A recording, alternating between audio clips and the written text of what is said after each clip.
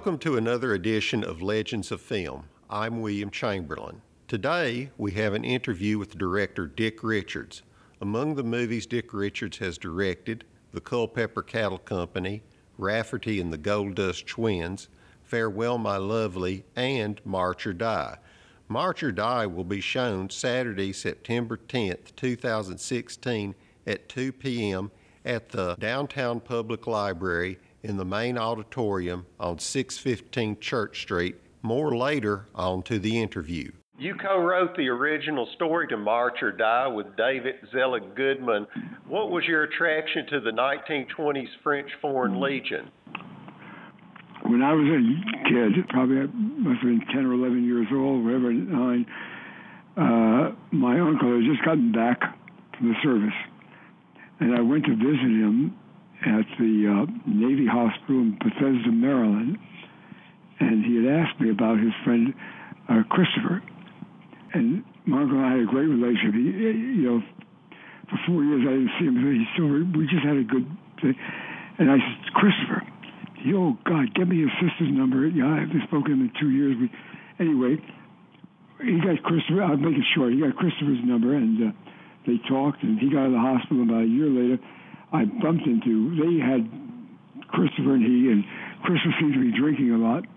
And my uncle explained to me that he got what was called a Dear John letter during the Second World War.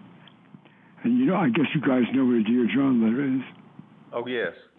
And he was terrible about it. He just couldn't contend with it. He had been a war hero, actually, during the Second World War. And it just got to him, and he disappeared. And nobody knew where he went. About 2 years later, when I must have been 15, I was 14, whatever, my uncle came back and told everyone that he finally found him, and he's in the French Foreign Legion and stationed in Morocco. I didn't know French Foreign Legion, and my uncle explained it to everybody, what it was and why he did it. And, that's how I first got into it. That's how I knew about it. And I sort of remember seeing some movies about it, but it really hit me right in the head then. Of course, he was a good guy and sort of a member of the family in a strange way. And I was very sad about it because my uncle made it sound sad. These guys just never come back, and and it felt like he was dying, Anyway, years passed, it stood in my brain, and I started to think about making movies, and I wanted to have a plan of what I wanted to do, and I loved period movies.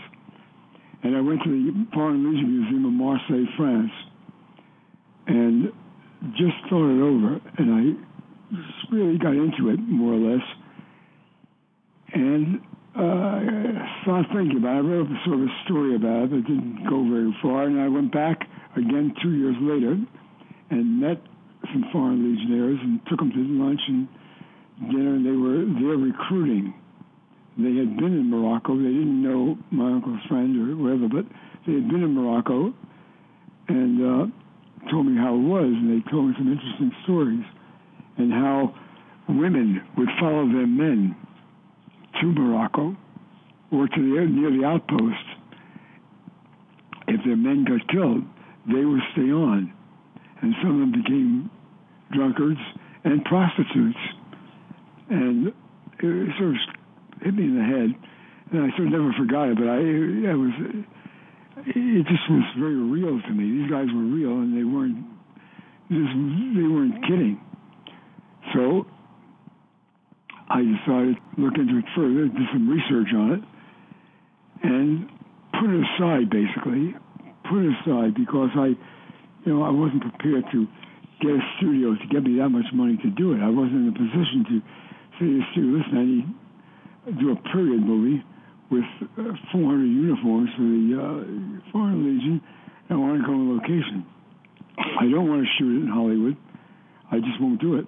But I will go anywhere in Algeria or any place you say, any place that deserves this location. And we thought about it, and suddenly I got Gene Hackman interested in it. And that's the way you make movies in Hollywood, basically.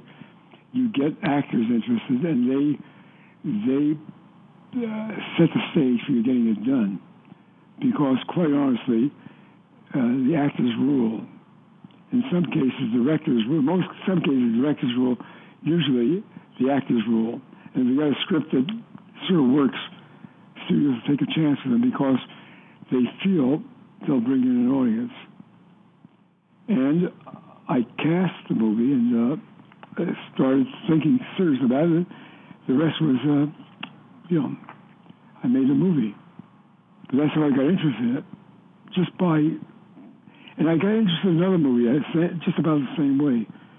On Culpeper Cattle Company, I was doing a commercial in San Antonio, Texas, and I wanted some older guys in the commercial. There's an old man's home there, and they got guys from 70 years on and up, and most of them are recovering alcoholics, but they're good guys, and you got a couple of hours to go down and speak to them. Well, I did meet one. He told me that he was called Little Mary. And I looked at him. He's, I was a kid, I was a cook. And there became the basis for Culpeper Cattle Company. So what I'm saying is, in my life, I'm inspired by these things. And I love period movies. And I think the best movies I've ever done have been dealt with period movies. I think maybe I should have been born 100 years ago. Anyway, that's it. And David Goodman, of course, I met through a friend of mine, a very famous director called Herb Ross. We became buddies, and his wife's a famous ballerina, and they're from New York, and I was from New York, and we sort of all got together in Hollywood. It's such a diverse bunch of lunatics that if you get, a bunch of people you really like, you really stick with them. It's a miracle. And they're very honest with each other. They're very honest. New York guys are really honest about just what's happening because we've all been brought up in the streets under, adverse conditions. We're street kids, basically. You guys live in another world.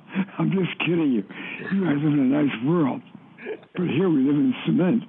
I'm being honest, we live in cement here. And we go to see movies with kids. We can't imagine somebody on a horse going 20 miles, 30 miles an hour and shooting, and hitting somebody. We just don't think that's real. Because nothing becomes real. We're so hardened by the conditions that nothing is real. I'm sorry to laugh, but that's the first time I ever said that. That's funny. Well, I also want to ask you, talking about diverse, March or Die had this international cast, and you had American, British, French, Italian, and Swedish actors. What are the difficulties did you have with such a diverse cast? None. Absolutely none. They were all wonderful. And I had an actor who I was warned he's the most difficult actor in the world, not only in France, in the world. His name was Marcel Basufi. I called Marcel and he said, I don't have lunch. He said, if you're going to have me, I want you to spend a lot of money for dinner for me, which is okay. We went to dinner and I said, Marcel, I'm going to tell you, I'm going to Rome tomorrow morning and I'm going to cast this party with you or some Italian who looks like you. As it's sort of a joke. I said, here's the problem. I'm under a tremendous pressure because there's holidays, Muslim holidays coming up, and I don't want to run into them because we'll lose 2 or 3 days of shooting. Ramadan was one of them. And I said, we've got a plan, and we've got to be out of our location. And we got to be on that, go back to Spain. So I just can't deal with, chaos. And I said, I think you know how to do that. He laughed. He didn't speak English very well, but he got the message immediately. I said, here's the thing. I just want to be around buddies, friends, and I think you'd be a good friend, but I got to tell you that I don't suffer bizarre situations. I don't do it, I said. And if we're going to do something together, I want us to be proud of it because I think you're perfect for the part.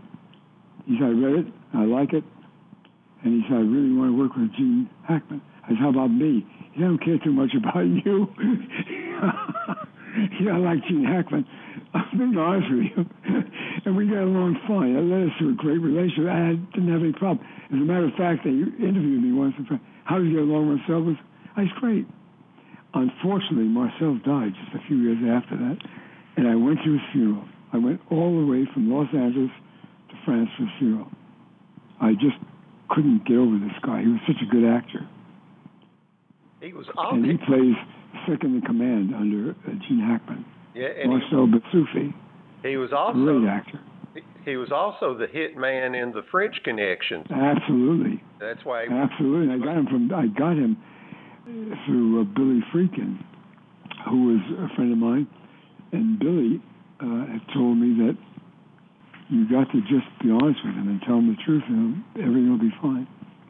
And that's what I did. You once said about the Culpeper Cattle Company, I didn't want the audience to be aware of the camera in any way. I just wanted the audience to experience what the people of that period went through at that time. Is that what you were trying to accomplish with March or Die? Yes, absolutely the same. Here's what's happening. As you may know, I've been a cinematographer, along with being a director. I had my own ideas of what should happen. If you go back into the old movies, you'll find the zooms were done on dollies, which means a lens zoom you can detect. It's a move where you zoom in and you can really feel it. But a dolly zoom is what they did. It's slower, you take in much more, and it's really, you can't really feel it. So I had to, that was one of the things I did. I didn't want any quick pans or tilts. And I didn't want to do anything they did that I used to in commercials. You have to realize I had come from a world where we did that. I was part of the revolution of the 60s in advertising. We came up with that. Full frame cuts and all that stuff. And I didn't want to do that. I just wanted somebody to get there and not feel the camera. And the way to do that is stay, just let the scenes play out without moving as much. And I did that. And where I had to not do that, I did it some aficionados claim that I did the best shootout ever done in Hollywood in the bar scene at Culpeper. Now, I'm not saying that's something I had planned. Every shot was planned, and it exploded. And film people love that shot. That's a few minutes. But again, I did feel the camera there, but I couldn't help it because I wanted that to explode off the screen. But other than that, even the long shots on March or Die were done not with panning over quickly to the enemy, coming back to a machine gun, coming back. It was all done in cuts. On March or Die, you worked with cinematographer John Alcott, who photographed Kubrick's A Clockwork Orange and Barry Lyndon. Could you discuss the collaboration between you two? Absolutely. Well, Stanley Kubrick was a friend of mine going back to when we both were still photographers. I had been on Clockwork Orange just for a few days, but actually on Barry Lyndon, I was taken by the way that Stanley and John worked. And they were very honest about the photography and everything they did was so painstaking. And he has such great, the ability to deal with Stanley, who in himself was a great cinematographer. And I liked that. And we talked about the film. I told him what I wanted.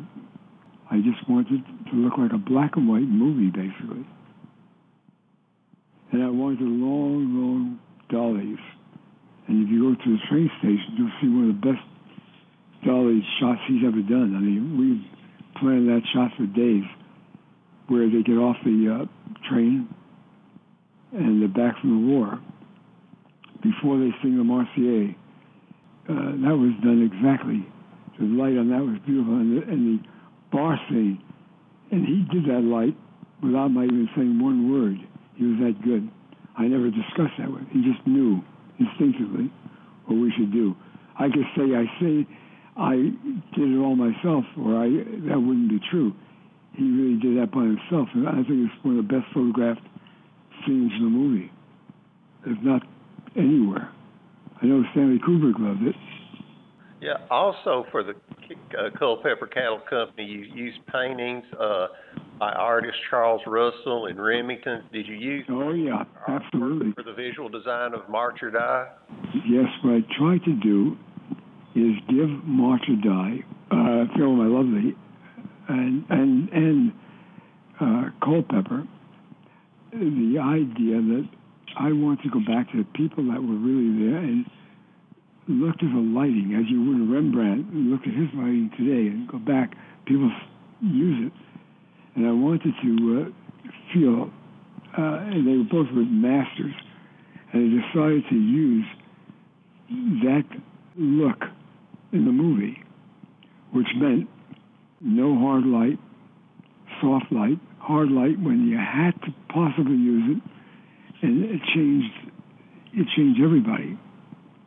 All the scenes were done late in the afternoon, planned that way. Here's the problem I've had with cinematographers. I've been one, and I must say I've got known for that, along with directing, but I know the look of a movie has become, people know that about me. And I usually use somebody I can talk to who will listen and put what I say to work. Because I have the vision for it. Some directors don't do that. They get cinematographers who do what they want, and they don't get that involved. To me, it was urgent for me to have a good-looking movie that I felt would fit the time. I didn't want it to look like a contemporary movie. And if you go back to Culpeper, I dressed everybody in old clothes. I made some of the actors wear them overnight for weeks on end. So they looked rumpled, as if they were out in the field. They would go into restaurants in Hermosillo, Mexico, dressed in dirty cowboy clothes. People got frightened. The Chinese restaurants, people absolutely got frightened. They see these big guys come in, 8 or 10 of them dressed in dirty cowboy clothes. It was really funny. They thought there would be a shootout. Well, we were talking about that, the Culpeper Cattle Company, and it has been called a revisionist Western, which favors realism over romanticism. Is that what you were trying to do when you made Culpeper? Absolutely. I didn't want, if you go back into 9 out of 10 Westerns, there's always a woman that some guy's given up. He's got to find revenge and get her back, or she's involved with another guy. And that wasn't what I wanted to do. I wanted to take little Mary, that's what they call young cooks in those days, and see it through his eyes. And that's what my plan was. There were no romantic interests, nothing like that. These were real guys out on the range. Also, while we're on this, it won the Best Film Award at the San Sebastian Film Festival, and according to your website, Howard Hawks, who directed Red River, gave you the award, and both movies are about cattle drives. Did you exchange notes or ideas? Well, it's very funny. I arrived at the festival the morning of the thing, and Howard Hawks was, of course, a hero of mine. He did so many great movies, and he was diverse. My girlfriend, he did a movie. My girlfriend, all the movies he did with Cary Grant and Katharine Hepburn. And he was my hero. And I, of course, I see Red River, and I told him, I said, Mr. Hawks, I know I'm getting an award, and I know that you got something to do with it. And I want you to know that I paid homage to you in one of my opening sequences. He said, I know that. I thank you for it, and you did a good job with it. But he said, you did something I didn't do, and that was really bring the Western down to reality. And to me, that was a great thing. Anyway, what happened to me, the most important thing happened at that time, I'll tell you, was that I accepted the award. They called me up to the stage. There was an interpreter there, Howard Hawks standing next to me, and I accepted the award as, ladies and gentlemen, in America, most young boys think of writing a great novel. And today, you made me feel as I may have gotten on the road to doing a great movie, because that's what most boys think of these days. You know, turned around. I swear he had tears in his eyes. He took me to dinner and he said, that's a great speech. He said, it's true. Years ago, everyone wanted to write a great novel. Now they want to make a great movie. And it's sort of, I spoke to him a couple of times after that, but I must say that he was a good guy. He told me things that he did. When I made a movie with Mitchum, I asked Mitchum if it was true, and he said, absolutely. He did some things that they had some love-hate things going. I don't want to get into that with you, but it was funny. They did some funny stuff together. He's a great guy. Yeah. You mentioned Mitchum, and I'll go ahead and ask my Mitchum question. You cast Robert Mitchum as Philip Marlowe in Farewell, My Lovely, and interviews Mitchum always was generally dismissive of acting. However, other actors call him a total pro. What's your opinion of Mr. Mitchum? Great actor. Here's what happened. Ever since I've been a kid, I was a Raymond Chandler fan. I love the first person within my psyche.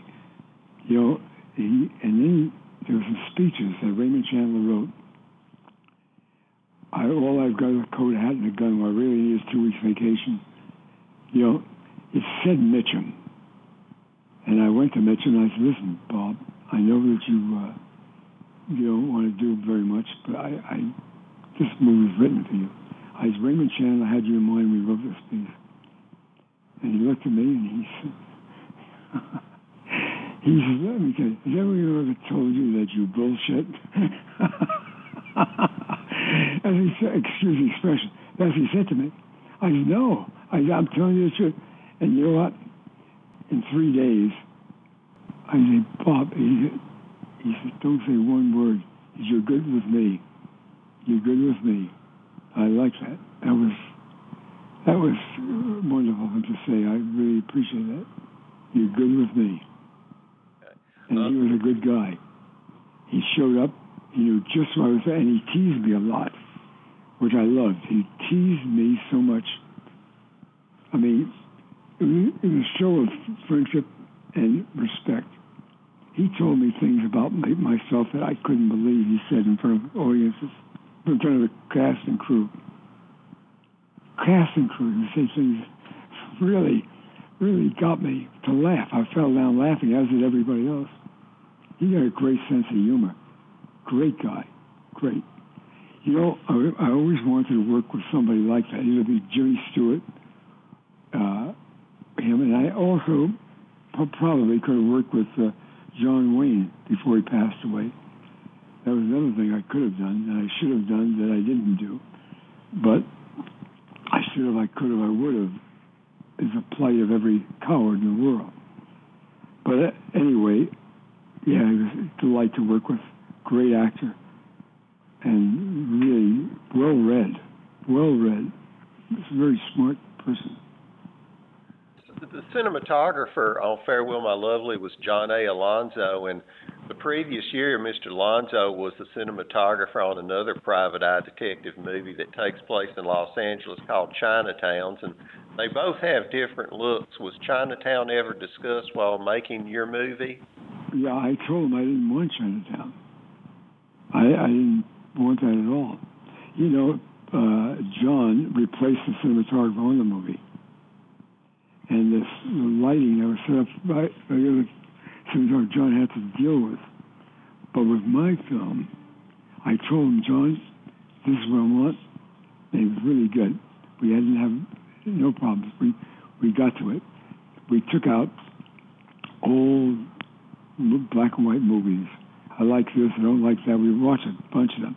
And then we took still pictures we found that Ouija took and different people took. I brought it to him, And just a look, and he did it. I mean, he did it. I like to say I helped him, but he did it. He listened to me, and we got along great about it. And I think it was a well-photographed film. I think it was certainly in competition with Chinatown. And look, that's what I feel. In fact, that's what's been said about it. But Chinatown was a great movie. I loved it. Also, I was curious, in Farewell, My Lovely, why did you cast crime writer Jim Thompson as Judge Baxter Wilson? Well, that's interesting. I had met Jim about a year before I did the movie, and we had a great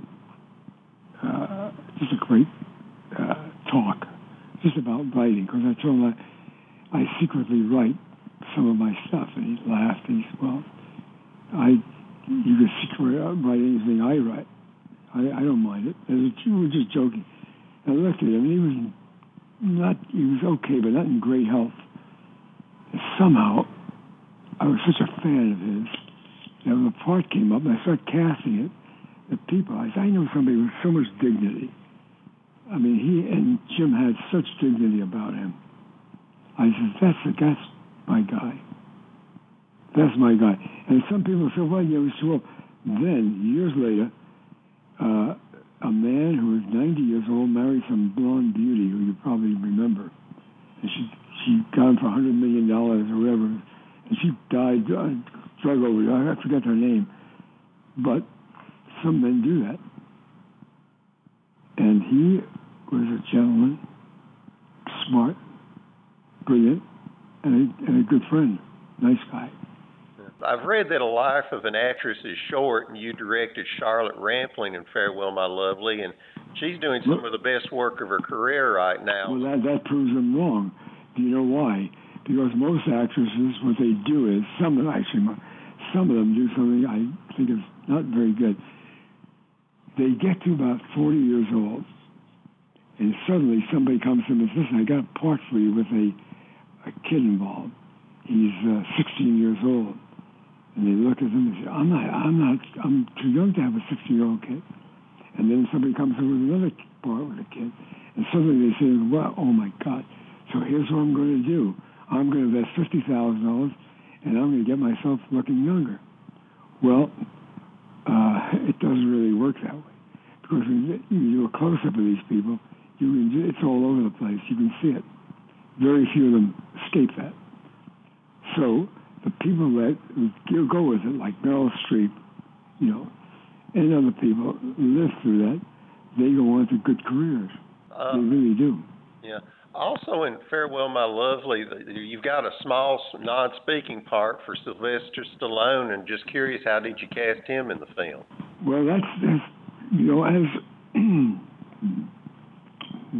in Hollywood, casting directors will give a director, they'll say, okay, between 10 and 12, we're looking at extras for women who prostitutes.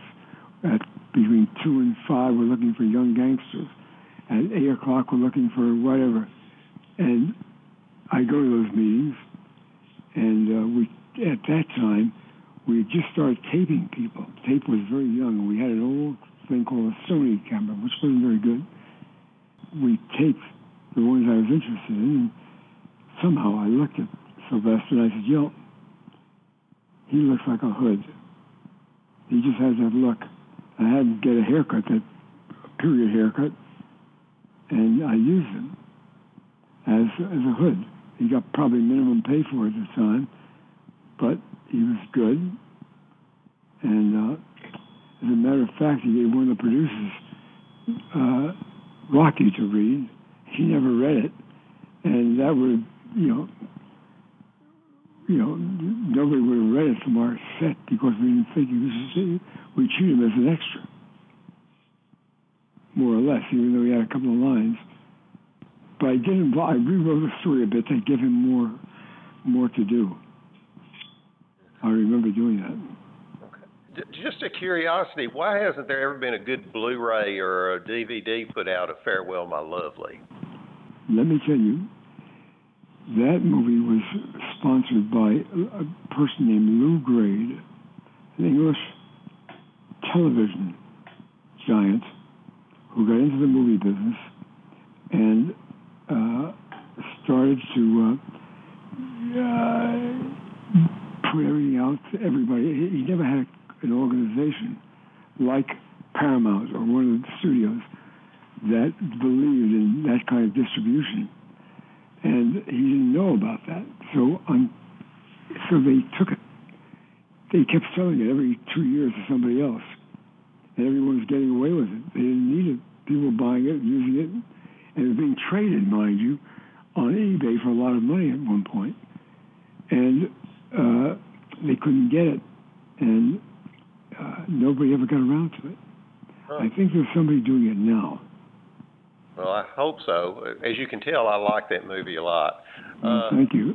It's my favorite movie, quite honestly.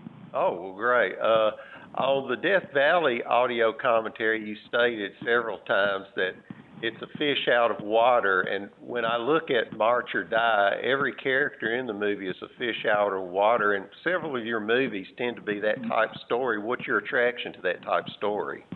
Well, I think I think of that as an adventure. You know, years ago, I hitchhiked from New York with a friend, and we got to Denver, and this friend of mine said, "I can't go on anymore." I said, "You God, we're going to the west. No, I'm not going to do it." Well, I did it by myself. It was an adventure. And the people I met, I really loved the adventure. This is when the years that you didn't get killed when you were hitchhiking. People, today if you hitchhike, your life is stake. But in those days, people really saw you, they liked you, or you looked like somebody in distress, and they'd give you a lift, and they would tell you their life stories. You had nothing to talk about. They were asking yours, and you learned so much. Years later, Dalton Trumbo told me, he said, I told him that I basically write some of the stuff myself, and I don't take credit for it, but I usually rewrite the scripts. And he said, I said, but lately I can't find people who have had, sort of don't understand what it's all about. He turned to me and he said, you know what? He's nobody's hitchhiking anymore. I couldn't believe he said that. Meaning, nobody's getting that experience. And the experience of adventure was something I always dreamed of, being a New York kid at one point and, being stuck in the cement jungle. Anything, the dreams of adventure always stayed with me. And luckily I had uncles and people who were in the South and Midwest, and when I went to see them, I would always feel it an adventure. I just was into that. And I wanted people to understand people who do that. They witness an adventure. Does that make sense? Or yeah. Rafferty, Alan Arkin, meets these two girls and he goes on an adventure. It's just into me. I always felt that way. You just mentioned Rafferty and the Gold Dust Twins, and it was starring Alan Arkin, who was trained at Second City, and Sally Kellerman, who's worked with Robert Altman a few times. Was there a lot of improvisation on that movie? Yes, I love that. One of the best scenes in Farewell My Lover was improvised. We're running, I'll tell you just a piece of information. We were at the Ambassador Hotel with about 300 extras dressed in tuxedos, and we were a day or two late in the production. And I had a chance to make up a day if everybody would stay an extra hour, but we had 3 pages of dialogue. And I looked at Tony Zerbe, who was a good actor, and Benjamin. I said, hey, Bob, what would happen if Tony sat down and you knew what it was about? He's going to pay you off. You know he's going to pay you off, but he offered to pay you off, and you turned it down. But the way you did it, he made fun of you. And the fun on the set was I was accused by Robert Mitchum of having him wear Victor Mature's suit, and he said I never had the decency to dry clean it, and it smelled bad. It was a joke. It was a joke. That was Mitchum's way of joking. It was a joke. I mean, funny. Everyone laughed, and it went around the set. Now, I gave them both a problem. We sat down, and Tony Zerbe, who's a crook, offers him a payoff. And Mitchum looks at him, he says, "Here, take it. Get yourself a new suit." Well, we had to redub the whole thing. A complete cast and crew went up in an uproar, laughing. It was a great line. I didn't write the line. It was improvised by Tony Zerbe. I could tell you I wrote the line, but it wouldn't be true. He improvised. We got out of there in 20 minutes. We covered each one of them, and that was it. We were out actually in 20 minutes. We finished the scene in 20 minutes. Yeah. Well, you kind of touched on this earlier, just briefly, but when I look at your movies, Culpeper Cattle Company, Rafferty and the Gold Dust Twins, Death Valley, Farewell My Lovely, and March or Die, your characters are always going on a journey. So why is the journey an important theme in your movies? Because I think the audience, I hope, goes along that journey with them. If you're doing your job as a director and you've written it that way, you get writing that, you want them to experience that journey. There's nothing better than sitting in a theater and going on a journey with somebody, I feel, and worrying about them. You know, we get into movies, and if you're doing your job correctly as a filmmaker or a writer, you want the people to get involved with their problem, and you want to root for them. Get through this. Don't go there. You'll root for them. You have to be worried about them. That is my own thing about. That's the answer to what I feel. I like the answer because it's real. It's honest. I feel I want people to go on that journey and be upset or happy about what they're going to deal with during the hour and a half they're going to watch this movie.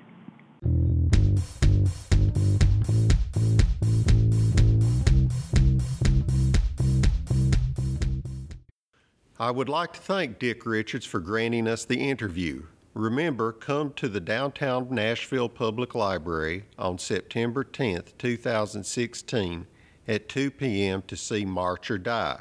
Remember, it's free. Today's music is by David Shire from Farewell My Lovely.